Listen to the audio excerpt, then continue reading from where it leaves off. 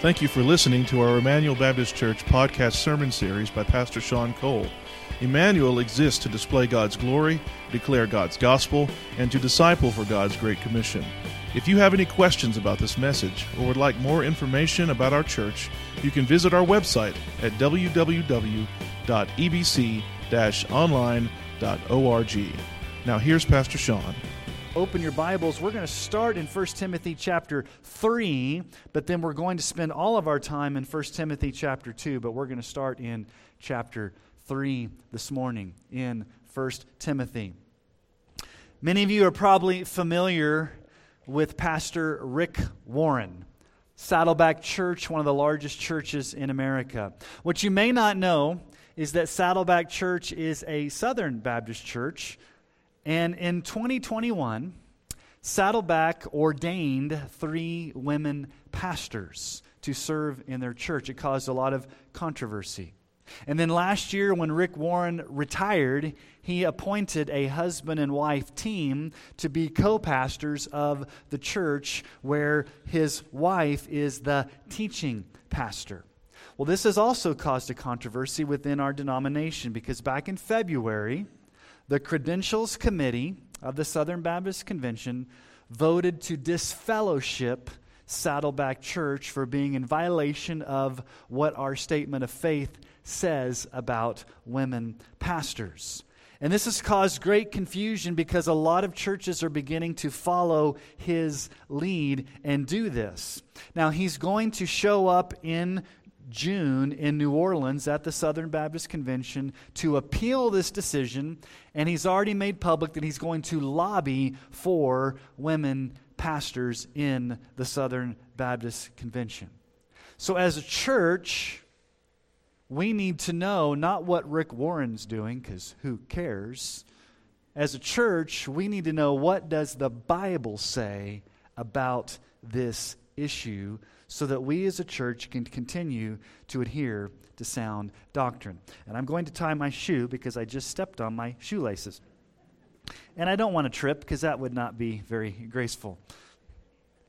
I've got a lot to cover in this sermon today, and I'm not going to get everything done in one sermon. So today, I'm going to do my best to just explain the text.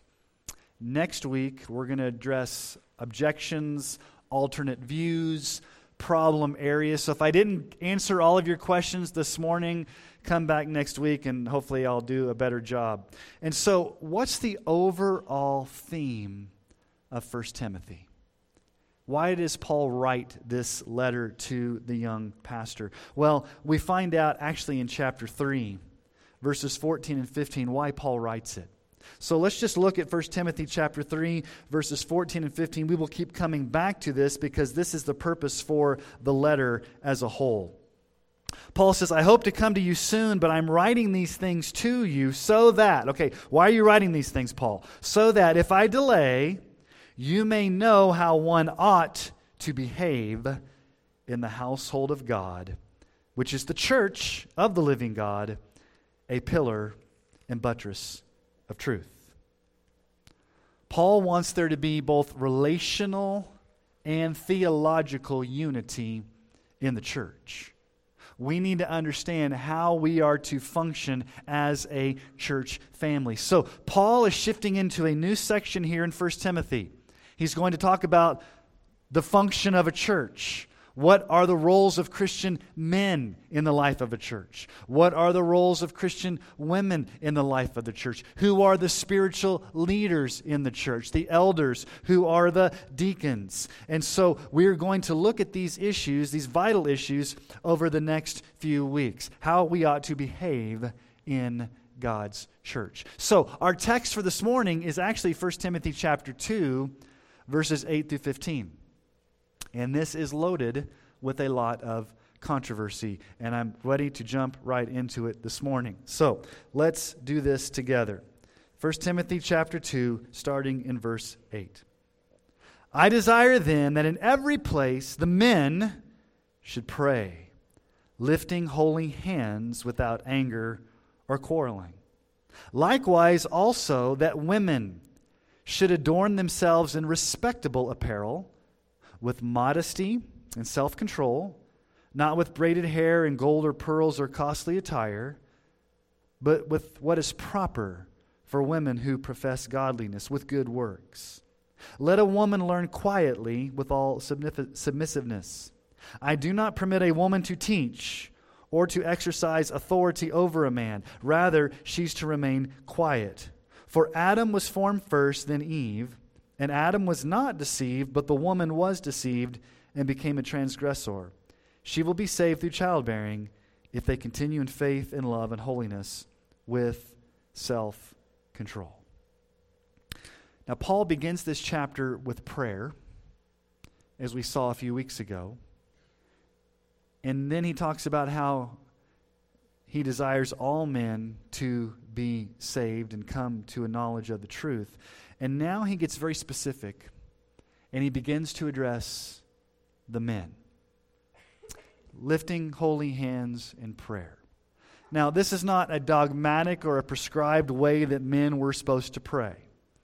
This was the traditional way that the Jewish men prayed in the synagogues. They would pray with lifted hands, symbolizing sacrifice, symbolizing submission, symbolizing surrender. This was read earlier during our time of confession from Psalm 141, verse 2. Let my prayer be counted as incense before you, and the lifting up of my hands as the evening sacrifice. Praying with lifted hands. But notice what Paul says, praying with holy hands. Holy hands. The focus here is on moral integrity. The focus here is on purity. To not be contentious, to not be angry, but to be prayerful, not divisive. Now, men, I'm going to talk to the men this morning for a little bit, and then we'll get to you ladies, but let's talk to the men first. Men, sometimes we tend to be competitive. We tend to be combative. We tend to always want to be right. We tend to kind of be contentious at times, and we can carry these attitudes into the church where we have bitterness, we have anger, we have superiority, we have competition, and this actually hinders our praying. And remember, this is in the context of false teachers. So these false teachers were probably somehow influencing the men to stir up anger and divisions and quarreling, and it affected their prayer life. So men, let me just ask you a question. Are you stepping up to the plate and leading your families, your wives and your children? Are you leading by example? Are you known for being a gentle man of prayer or being a contentious man of division and anger? You know, we can be strong men who stand on the truth and not be jerks about it. May God raise up strong, courageous, godly men who are prayer warriors who lead their families and lead churches. I love 1 Corinthians 16, 13 through 14.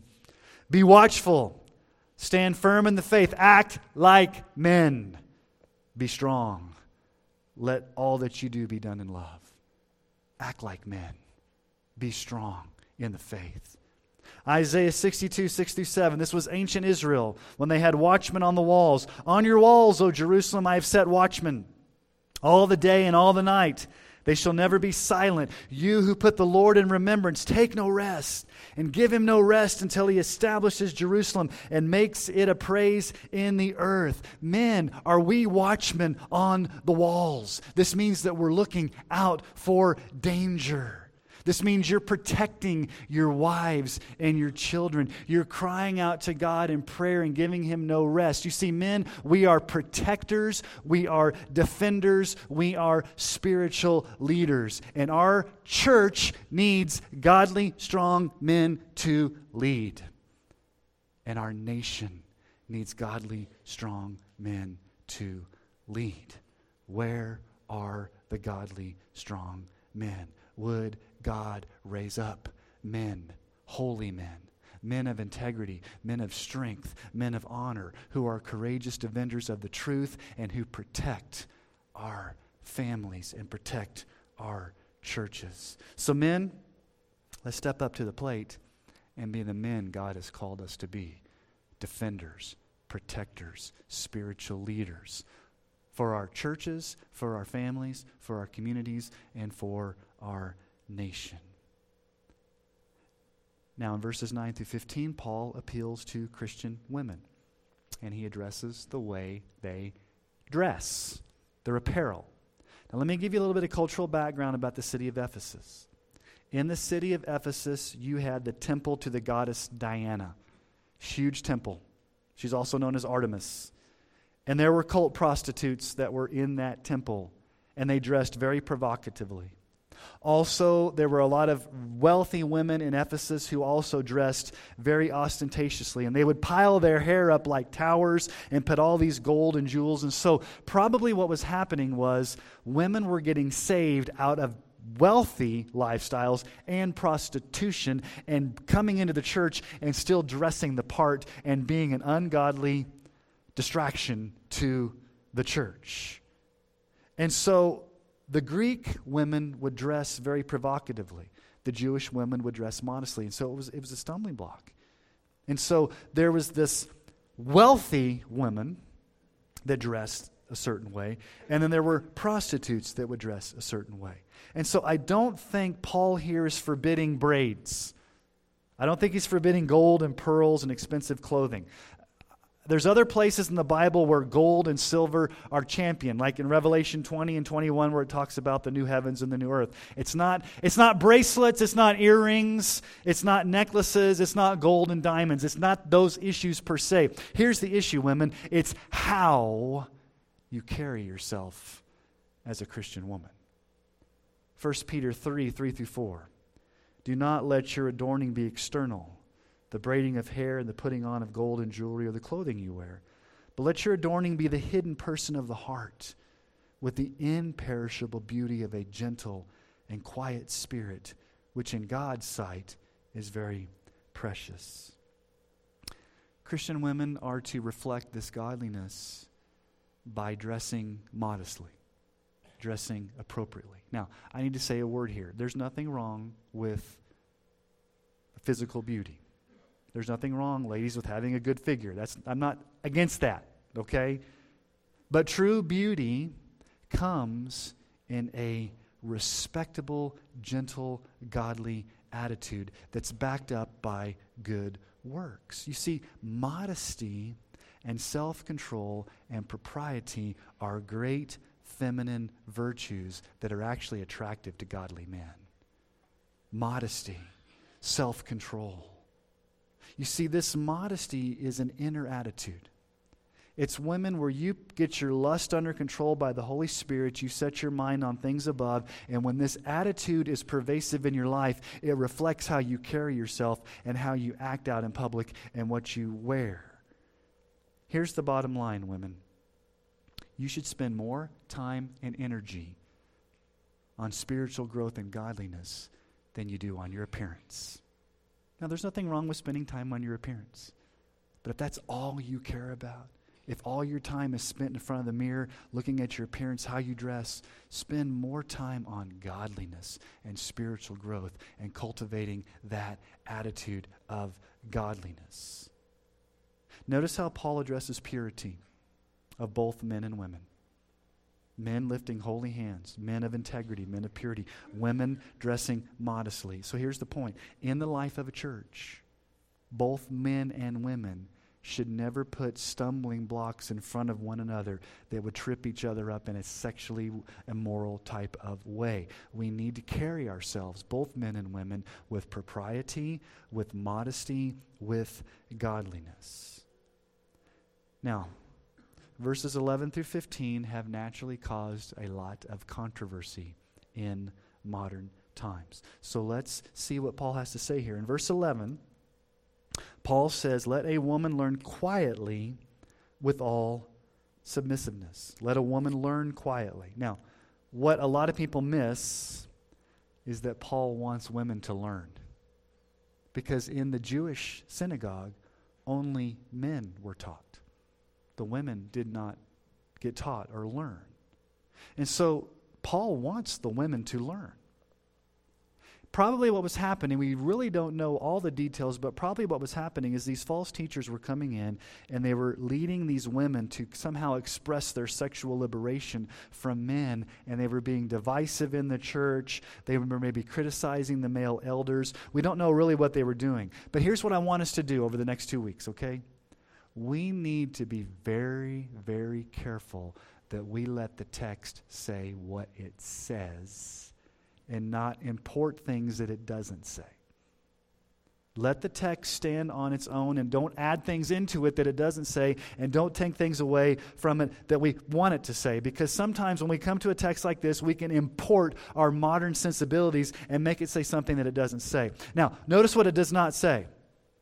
It does not say women should learn so that they can be able to teach. Now, what some think Paul is doing here by forbidding women to teach is the argument that some have, and we'll deal with these arguments next week. The argument that some has is that women weren't allowed to teach because they weren't educated.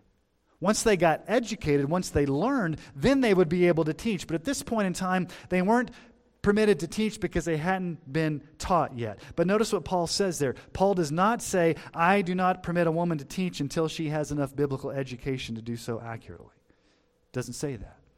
Now, women, I want to encourage you to grow in your Bible knowledge and in your understanding of the Scriptures.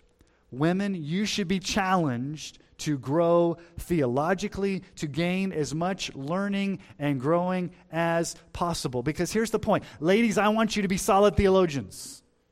I want you to be deeply biblical and deeply discerning. Our church will not be strong if we do not have strong, godly, biblically discerning women. We need women who are strong in the truth. And I've been blessed over the past 18 years as your pastor to see women grow in the faith by leaps and bounds, whether it's through the preaching ministry, whether it's through women's ministry, whether it's through growth groups, whether it's through one-on-one discipleship. I have seen some women grow over the years, and we have some wonderfully godly and learned women in this church. And so, women, you need to learn, you need to grow, get as much Bible knowledge as you can. You need to be discerning, you need to be growing, you need to be excelling in your Bible knowledge.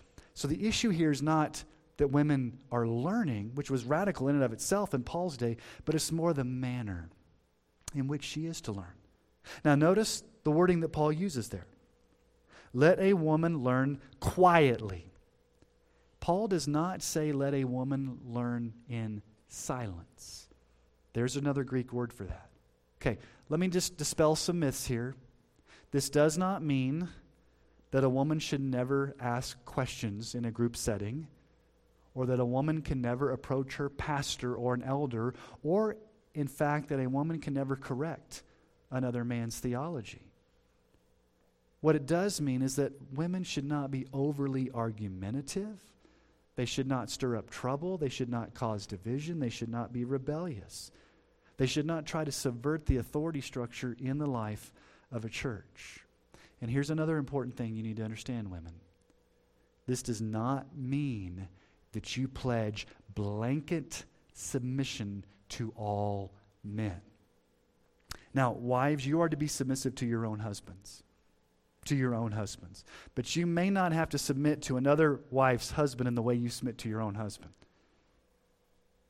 It's not necessarily your friend's husband you're to submit to in the same way you submit to your own husband. But nevertheless, what Paul is saying here is that in the church, there's an authority structure where male elders are the leaders, and women should joyfully and voluntarily submit under the leadership of the preaching and teaching ministries of the church. But even there is a limit to her submission. Let me say this very carefully. Women, you should not submit to spiritual leaders who are ungodly, unethical, or teach false doctrine. There's a limit to that submission. If the leaders are ungodly, then you have no right to submit. And, women, you have the right to test the theology of your leaders. You need to be a good Berean. Not our brothers and sisters across the street over there, but the way the Bible, our good brothers and sisters over there. Acts 17:11. Now these Jews, talking about the Bereans, the town of Berea, now these Jews were more noble than those in Thessalonica. They received the word with all eagerness, examining the Scriptures daily to see if these things were so. So women, you have every right to examine the Scriptures daily with eagerness to make sure that what I'm saying up here on this pulpit is accurate. You've got every right to study the Scriptures and to research independently and to do your own homework to ensure that you are growing in biblical truth. In addition, we as elders can never force women to submit. Husbands, you can't force your wives to submit. It's a voluntary submission that wives voluntarily, joyfully submit to the leadership and elders and husbands. So far as we are men of integrity, that we preach sound doctrine, and we shepherd the flock with love and humility. So what's the ideal situation for church life? Here's the ideal. Now, this is not always true. Here's the ideal. The ideal is for godly men to lead the church in sound theology and to shepherd with integrity, to shepherd with compassion, to lead well, and for the women to joyfully and voluntarily submit to that leadership to where there's a great relationship between men and women in the life of the church. And so we want every single woman that's connected with Emmanuel to be equipped with the truth, to learn the truth, to be solid in the truth, to be Bible theologians. We want that. Now we get to verse 12, which is the most controversial passage of Scripture in 1 Timothy. And believe me, there are volumes of books, articles, and essays that have been written on this over the past 40 to 50 years. So before we explore this problematic passage, I want to celebrate what all women can do in the life of our church. Now, especially since this is Mother's Day, I want to celebrate our mothers. So I want to just take a personal privilege here. I want to express sincere gratitude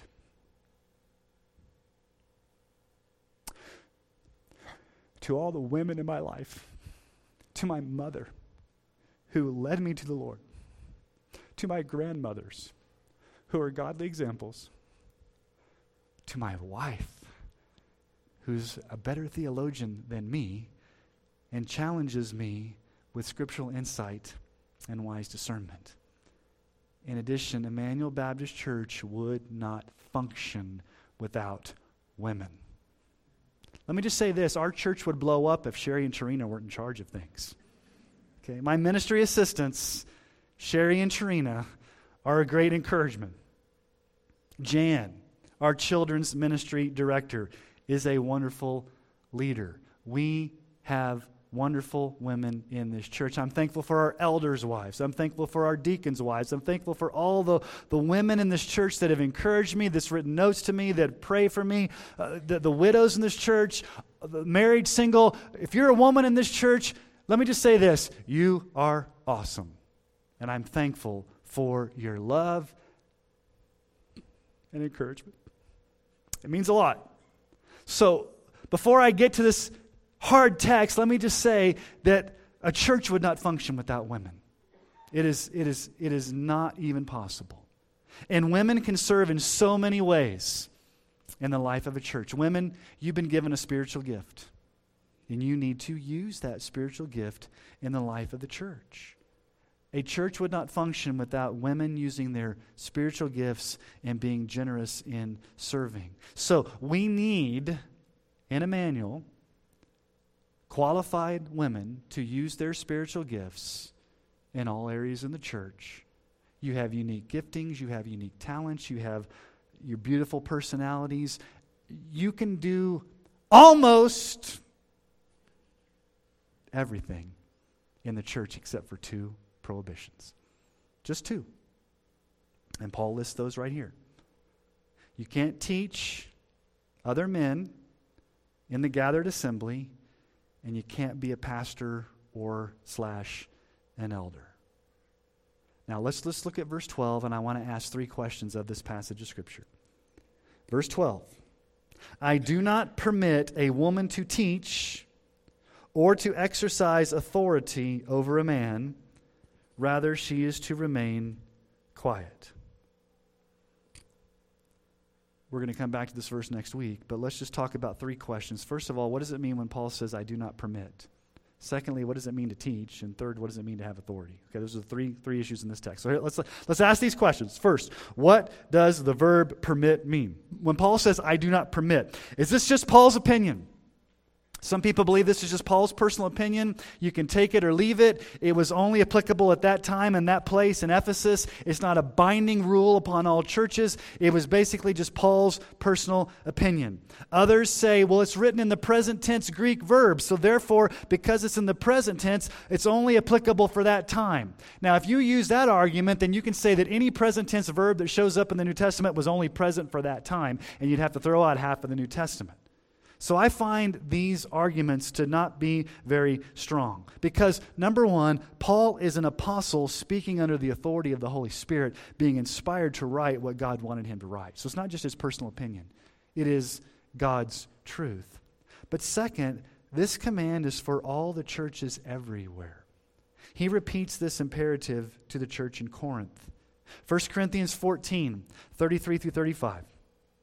For God is not a God of confusion, but of peace, as in all the churches of the saints.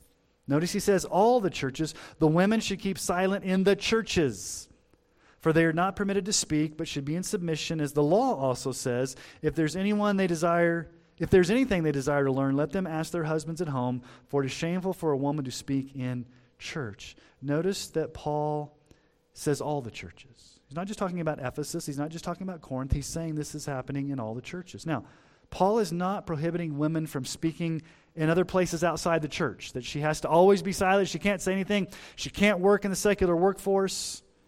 What this is restricted to is the life of the church. When the church is gathered together as the church, functioning as the church, for worship together as God's people, these are commands that are timeless, bound upon the church. Now, I will address some of this next week, but here's a major problem.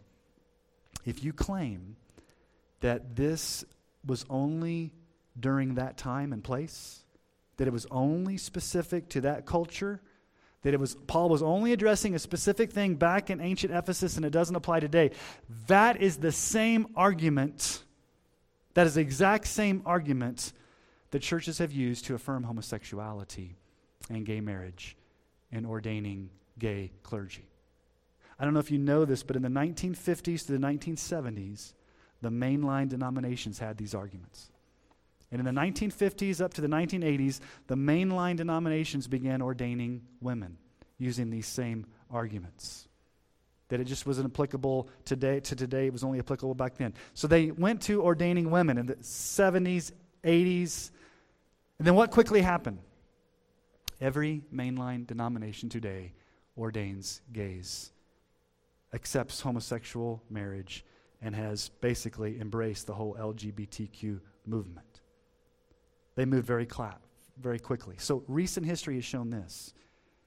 If you use the argument that it only applied back then and it doesn't apply today, those same arguments were being used in the 50s, 60s, and 70s to ordain women. It moved quickly. It's a slippery slope that moves very quickly to the next step. Well, homosexuality that doesn't apply today. That was only happening back then. It's not something that we deal with today. That was only happening back then. So therefore, we can do it today. That's the slippery slope. So when Paul says, I do not permit, it's authoritatively God's will. It's not just his opinion. Second, what does it mean to teach? Now, is a woman restricted from all teaching in the church? Or is she only restricted from teaching men? Well, obviously not, because in Titus, the older women are to teach the younger women. Titus 2, 3 through 4, older women likewise are to be reverent in behavior, not slanderers or slaves to much wine. They're to teach what's good, and so train the young women to love their husbands and children. Women can graciously and joyfully and powerfully teach other women. But also wives and women and moms and grandmas, you have the incredible privilege of teaching your children and grandchildren. This is what happened to Timothy himself. 2 Timothy 1:5, I'm reminded of your sincere faith, a faith that dwelt first in your grandmother, Lois, and your mother, Eunice, and now I'm sure dwells in you. So Timothy's grandma and mother are mentioned there. And then in 2 Timothy 3:14-15, but as for you, continue in what you've learned and have firmly believed, knowing from whom you learned it. Well, where did you learn it from? Timothy, you learned it from your mom and your grandma. And how from childhood, they taught you from childhood, you've been acquainted with the sacred writings, which are able to make you wise for salvation through faith in Jesus Christ. Now, what does it mean that a woman is not allowed to teach men? What does the word teach mean? When you trace how the word teach is used in the pastoral epistles, 1st, 2nd Timothy, Titus, it means doctrinal, instructional, preaching and teaching of theology or Bible in a gathered worship service. Because in the next chapter, Paul is going to give the qualifications for elder. So just look at chapter 3, verses 1 and 2. The saying is trustworthy if anyone aspires to the office of overseer. That's an elder, a pastor, overseer. He desires a noble task. Therefore, an overseer must be above reproach, the husband of one wife, sober-minded, self-controlled, respectable, hospitable, able to teach. Okay, look at chapter 4, verse 13. Again, Paul's writing to pastors here, to a pastor. Until I come, devote yourself, Timothy, to the public reading of Scripture, to exhortation, to teaching. Okay, look at chapter 5, verse 17. Let the elders who rule well be considered worthy of double honor, especially those who labor in preaching and in teaching. And then you've got 2 Timothy, you don't need to turn there, it'll be on your screen. Preach the word, be ready in season and out of season, reprove, rebuke, and exhort with complete patience and teaching. And then Titus chapter 1, verse 9, talking about the qualifications of an elder. He, the elder, must hold firm to the trustworthy word as taught, so that he may be able to give instruction in sound doctrine and also to rebuke those who contradict it. So, the way that the word teaching is used in the pastoral epistles, 1 Timothy, 2 Timothy, Titus, it is safe to assume or to conclude that Paul does not permit a woman to do any type of doctrinal or theological or Bible teaching in a congregational setting where she functions in the position of a pastor or an elder. And we need to take this at face value because I want you to notice what Paul does. Paul uses functional language, not just office language. Now, what do I mean by that? He does not say here in 1 Timothy, I do not permit a woman to be a pastor. He says, I do not permit a woman to verb teach. The function.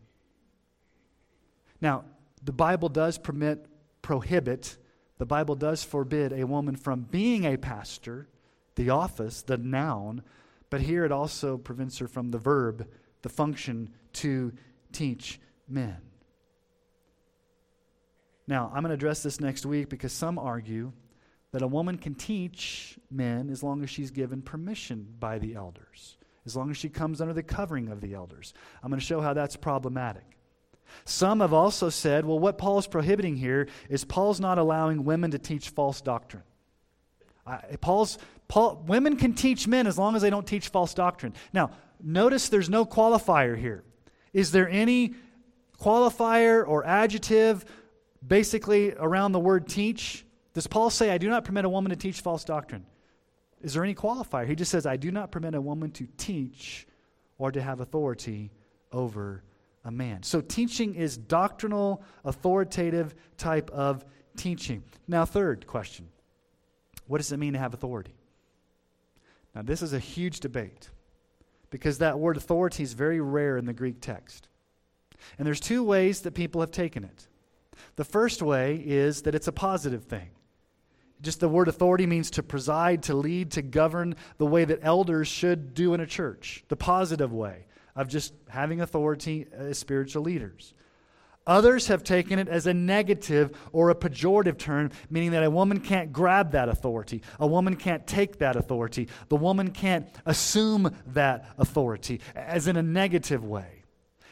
And you look at your top Greek scholars and New Testament commentators, and almost all of them take it the first way, in that it is a positive way. It's only recently that there's been this move to say that a woman can't just grab authority from a man. This has happened in the NIV updated edition. The NIV in 2011 updated its translation of this word. It used to say the way the ESV says it.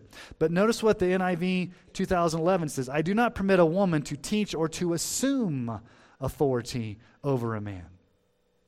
What it basically says is a woman can have authority. A woman can be an elder. A woman can have authority over a man as long as the elders give her that authority, or she doesn't grab that authority. But again, there's no qualification there as to what it says and what it doesn't say. So Paul is not telling women, you can go ahead and teach, you can go and have an authority, as long as you don't teach false doctrine and as long as you don't grab authority from men and try to steal it from them. Mounce, who's one of the top scholars, says this: Paul is prohibiting any type of authoritative teaching that places a woman over a man. So Paul puts no qualifiers or modifiers on the two verbs to teach or to have authority. I do not permit a woman, it's not his opinion, to teach authoritative instruction or have authority over a man. Now here's the question, the controversial question, and I alluded to it earlier. Does it apply today, or was it only for the Ephesian church during Paul's day when he addressed a specific problem? So let's ask a question. How do we know which one it is? How do you know if it's cultural to Paul's day? Like earlier when I said greet each other with a holy kiss, you looked at me like, what's that? Well, that may have been something cultural for Paul's day that we don't do today. How do we know that this command for women not to teach or have authority, how do we know it wasn't just cultural for Paul's day? Well, there are things that were written specifically to the culture of the day in the New Testament. And if you want to play that argument, then you might have to take out half the New Testament because they were written to a specific situation, but they do apply to us today. Now, here's the problem. Paul answers the question for us, but most people don't like the answer. Paul answers it. Is it cultural? Was it only for back then? Or does it apply today for all time? Paul, nowhere in this passage of Scripture, says it only applied back then, but instead he actually roots it going all the way back to creation and the fall. Notice what he says. I do not permit a woman to teach or exercise authority over a man. Rather, she's to remain quiet. Okay, that word for that starts out in verse 13, for. In the Greek text, it tells you the reason. Paul's giving the reason why he's made that statement. For Adam was formed first, then Eve. Adam was not deceived, but the woman was deceived and became a transgressor. In the order of creation, Adam was created first to show that he has headship over his wife. Eve was created second. Now, this doesn't mean she's a second-class citizen. This doesn't mean that somehow Eve is a second-class citizen. What it does mean is that in the order of creation, Adam was created first, Eve was second, and she's to joyfully submit under her husband's leadership. So, basically what Paul's answer here is this. Genesis is the answer as to why women can't teach or have authority. Adam was created first, Eve was second. It's God's good design for creation. It's how God ordered it. You may not like it, but that's how God did it. God created Adam first, then he created Eve. And so here's what happened in Genesis 3. I don't know if you've fully thought about what happened in Genesis chapter 3 when the serpent came slithering into the garden. Here's the problem. Adam was responsible for being the spiritual leader of the family. His job was to protect his wife. His job was to kill that serpent the moment he saw it. Here's my question. How was the serpent ever led into the garden in the first place? When Adam saw that serpent heading towards his wife, he should have killed the serpent right then, or stood in front of the serpent, or protected his wife. But he left her vulnerable. He was passive in his leadership. He left her vulnerable. On the other hand, Eve did not submit to her husband. Eve did not go to Adam and say, Adam, how do I deal with this? Adam, protect me from this. She wanted to act independently of her husband. She thought she could handle the devil on her own terms. She didn't need the help of her husband. She could act independently. And she found out really quickly that she was no match for Satan's tactics. He was clever. he was seductive. He deceived her. As a matter of fact, when God speaks to the woman in Genesis 3:13, the Lord said to the woman, "What is this that you've done?" The woman said, "The serpent deceived me and I ate." Now, Genesis does not tell us that Adam was deceived, but that Eve was. Now, both were accountable for their sins. But here's the problem. Eve acted as an independent woman, doing her own thing, and did not submit to the protection or authority of her husband during the temptation. Adam is just as guilty for not protecting his wife and being passive. You see, here's the difference between Adam and Eve. Adam sinned willfully. Eve was seduced. But they're both accountable for their sins. See, this is what happens when men are passive in churches. When men don't take spiritual leadership seriously. You see, what's our job as elders? What's the job of the male elders in the church? Our job is to protect this flock from Satan's tactics. To stand in the gap when Satan comes to try to attack. We as the spiritual leaders are to stand as prayer warriors, as defenders, as those that would protect the boys, the girls, the men, the women. We are to be the spiritual protectors of the church. We're not to be passive like Adam was in the garden. And see, when we abdicate that role, when we say, hey, we're going to be passive, we're going to let the women be in charge of the preaching and teaching and spiritual leadership, then we're not protecting the women. We're leaving them vulnerable, and there's a vacuum in leadership, and the women come in and they assume a role they were never meant to assume in the first place, and it causes problems because it reverses God's order. It reverses the order that God had. Now, you may think, Pastor Sean, you sound backwards. You sound chauvinistic. You actually sound kind of misogynist and discriminatory not to allow women to teach and preach. Well, let me just say this. You can think that. I'm okay if you think that. But it is God's good and beautiful plan for His church. So regardless of what the culture may think, or even what other churches may do, as long as I'm your pastor, we're going to obey Scripture and conform our practices to God's eternal truths. Now, verse 15 I'm going to address next week because it's the strangest and most difficult passage in almost the whole New Testament to understand what Paul's saying. So what conclusion do we come to after thinking about these things, the plain reading of the Scriptures, and how it's been understood for the past 1,950 years? It's only really the past 50 years that this passage has had some confusion. We must conclude that this is God's plan for all churches in all places at all times. It's not just a cultural issue that happened back in Ephesus back in the day.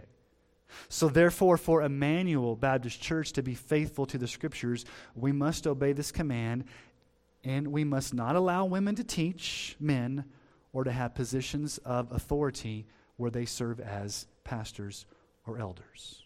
Now, how do we respond to a passage of Scripture like this? Well, men, may we pray for God's grace to be strong, to be courageous, to be godly men who protect and lead and are examples to our families and to our nation. That we're men, two words, men, I want you to understand. You can be a man of courage and also a man of compassion. Let's be men of courage, but let's also be men of compassion.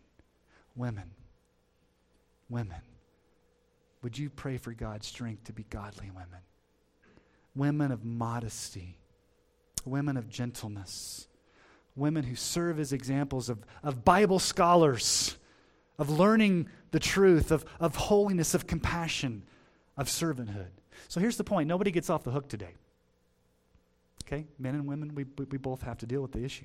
We both, men and women, need God's grace and God's power to be the men and the women He's called us to be for His glory alone. So we need to be faithful to God's eternal plan for how to conduct ourselves in His church. We need to be obedient to the Scriptures, regardless of what the culture thinks, regardless if people misunderstand us, regardless of what other churches do, what other Christians think, because here's the point. We're accountable to the lordship of Christ alone. And we submit to His good design for how men and women should function in the church. And let's just say this. It's not our church, it's His. And He sets the rules. We may not like how God set up His universe or how God set up creation or how God sets up His church, but we have no right to change it because it's His church. Christ is the Lord of His church, and as such, we submit to how God has ordained it. So, as we think about how we respond to this difficult passage, I'm just asking us, let's be faithful to the text. Let's be obedient. Let's be joyful. And let's glorify God in everything we do. Let's walk out of this place saying, regardless of what culture thinks, we're going to stand by God's word, and our desire is to glorify Him in all that we do. As men, as women, as boys and girls, as mothers, as fathers, as grandmothers, as grandfathers, as children, wherever you are this morning, would you make it your aim to glorify God in all that you do, for His pleasure alone, not for ours. So let me ask you to bow your heads this morning, and let's go to Him in prayer. Father, we come before you this morning, and we know that this is somewhat of a difficult passage. It sounds kind of foreign, maybe to modern sensibilities. It sounds kind of different, and maybe these are truths that maybe some people in this room have never really understood or had explained. And so, Lord, we just want to leave this place being obedient to your truth. And Lord, I do pray for the men in this church, that you would raise up godly men who would lead with compassion, lead with courage. Be strong in the faith, not contentious, not divisive, but men of prayer, lifting holy hands in prayer, watchmen on the wall, protectors, defenders. Lord, help us to be protectors and defenders of the truth, and protectors and defenders of our families and our children and our grandchildren. Lord, I pray for the women in this church, that, Lord, you would raise up an army of godly, Spirit-filled, Scripture-saturated, godly women